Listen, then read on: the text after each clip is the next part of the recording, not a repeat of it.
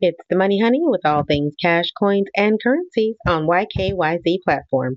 All right, so inflation. Here are some numbers that you want to keep in mind. Currently, the inflation rate for the year is about 1.8%. It went up about 0.2% in September, October.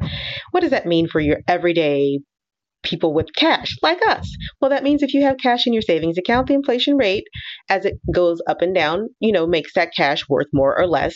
You have more or less spending power. Right now, the inflation rate is low. It's in fact at an all time low, which means your dollar is going further. It's buying more.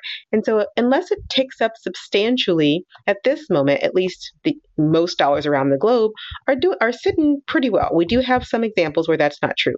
But for the most part, the dollar is still sitting really pretty, and you can still buy a lot and get a lot of bang for your buck.